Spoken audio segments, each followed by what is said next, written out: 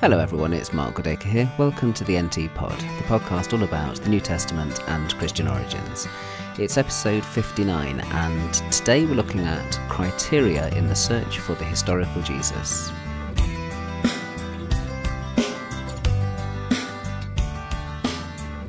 At the time of recording in February 2012, I'm teaching a course at Duke on the historical Jesus. It's one of my regular course offerings here at Duke, and I thoroughly enjoy teaching it, not least because it makes you think about how you communicate not just stuff about Jesus, but stuff about the search for the historical Jesus. How do you go about doing historical Jesus research?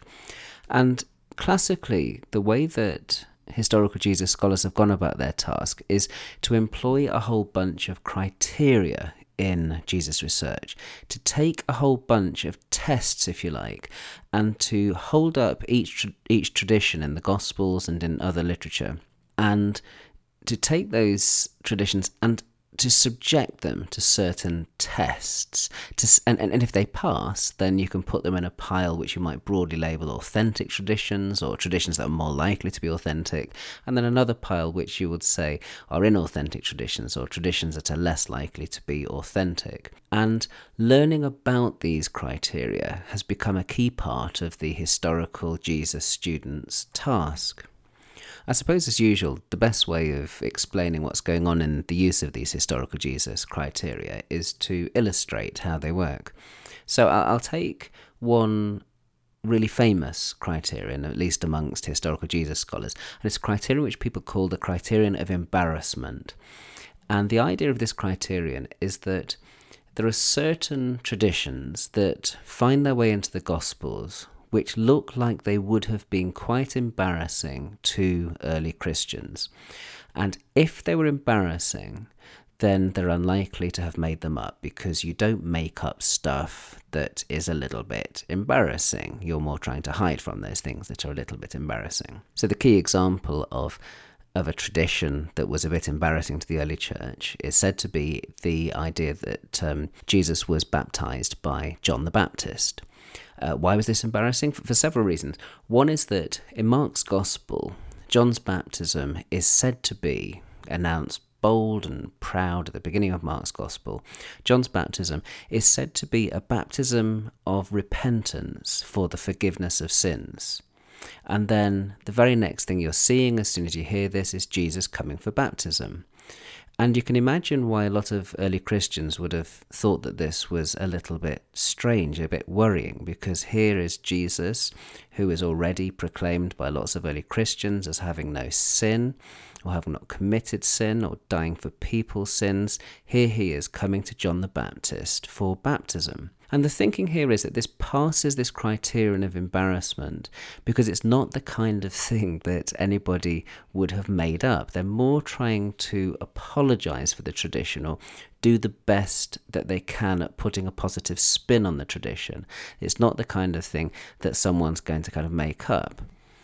And it's said that you can see how the early Christian writers are dealing with this embarrassment in their own different ways. So in Mark's Gospel, the baptism of Jesus by John is turned into a kind of divine epiphany where the Holy Spirit comes and descends on Jesus, and he hears this voice coming from the heavens. The heavens are torn open, and God says, "This is my beloved Son, in whom I'm well pleased." And so the scene, if you like, detracts attention from the more troubling element, which is John baptizing Jesus, and draws attention instead to the whole business of God speaking to Jesus and affirming him as his son. And then in Matthew's Gospel, which is, I think, and most other people think, is using Mark, in Matthew's Gospel, you get an extra little bit of dialogue between John the Baptist and Jesus, where John almost wants to refuse Jesus's baptism. He says, look, it should be the other way around, and you get a little conversation there to draw attention to the fact that the evangelist is perhaps uncomfortable with this idea of the baptism of Jesus by John. And in Luke's Gospel, even more curiously, the baptism actually takes place, or is narrated, after the evangelist Luke has narrated the arrest of John. So there's a kind of disconnection even between John the Baptist and Jesus there.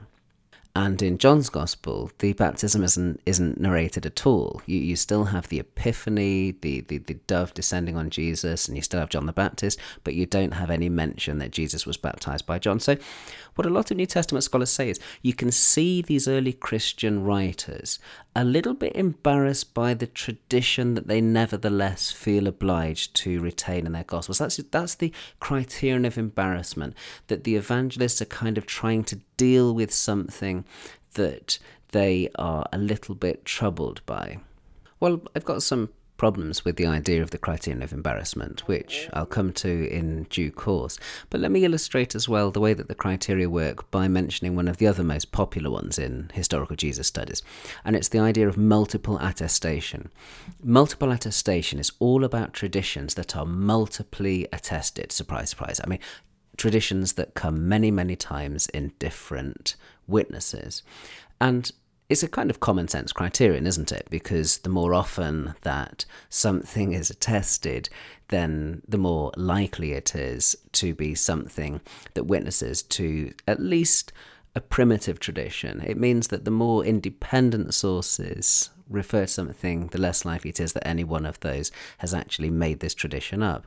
And in fact, lots of Jesus scholars would say that the previously discussed example of Jesus' baptism also satisfies this criterion, the criterion of multiple attestation, because they'll say, well, it happens, the baptism of Jesus happens in Mark's Gospel, and it happens in Q, which is many people hold independent of Mark's Gospel. And so there you get sort of different independent witnesses witnessing to that same tradition. So multiple attestation, another really key criterion in Jesus studies, and the baptism of Jesus satisfies that criterion rather nicely. But what are we actually doing here when we're working with these criteria? What's actually going on? I think a large part of it is that these criteria are means of training the new student in how to think like a historian.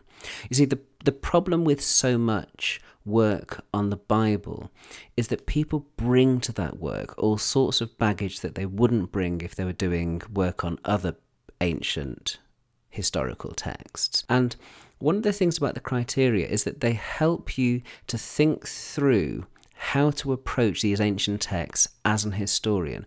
And therefore, when I'm teaching this stuff, I like to draw attention to the criteria as a means of learning how to react to texts like an ancient historian. Because quite often, especially if you come from a Christian background, from a faith background, you're inclined to treat the text as sacred texts and to give them a kind of privileged status. One of the things that the criteria do is they help you to kind of break that down and to treat them a little bit more like witnesses that need to be cross-examined. So you're setting yourself up in this situation as a historian that is examining texts, and these criteria just train you or help you to think through how to react to these different texts.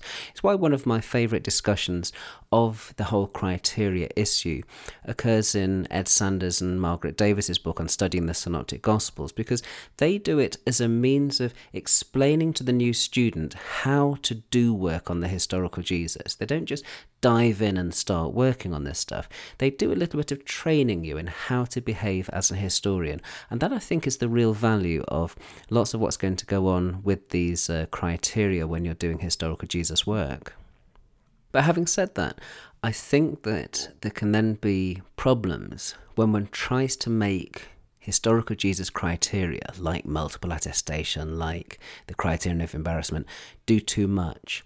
When you take them beyond the introductory student level into mainstream work on the historical Jesus, because after all, historians don't work with a great big tool bag of criteria. Historians don't hold up a tradition and say, okay, let's kind of dig into the bag and see if we can find a criterion that satisfies this tradition. I just don't think that's how historians work a lot of the time. History is much more complex than that. It's more nuanced, it's more detailed. We're looking at things in all sorts of different ways. And so I think we have to be a little bit careful about the way that we react to these kind of criteria, they can be terribly wooden. They can be excuses often not to think very clearly. And worst of all, sometimes what historians of the New Testament do, sometimes what historical Jesus scholars do, is they'll take a tradition that they rather like the look of subjectively, and then they'll find some criteria that they can use to make it sound like it's more plausibly historical. So the criteria are often applied after the fact rather than before the fact. So the sort of appearance of science, the appearance of a sort of scientific validity to what they're doing is often just an appearance. It becomes a kind of illusion, and the alleged sort of scientific process is rather vanishes as you begin to look carefully at the way that historical Jesus scholars employ these things at times. And I must admit, the more I think about historical Jesus criteria, the more I wonder about how self-contradictory they can be. I deliberately chose multiple attestation and embarrassment and that story about John's baptism because I think that they illustrate quite well how different criteria can, if you look at them a bit more closely, be rather self-contradictory. Because who really was embarrassed about traditions if they're at the same time attesting them multiply? I mean, if I'm embarrassed about something, I prefer not to talk about it, quite frankly. And the idea that John's baptism, for example, is both very embarrassing to early Christians and something they keep preaching from the housetops and put right at the beginning of each of their Gospels seems to me rather bizarre, and you might say it's only in New Testament studies that you would end up with that kind of situation.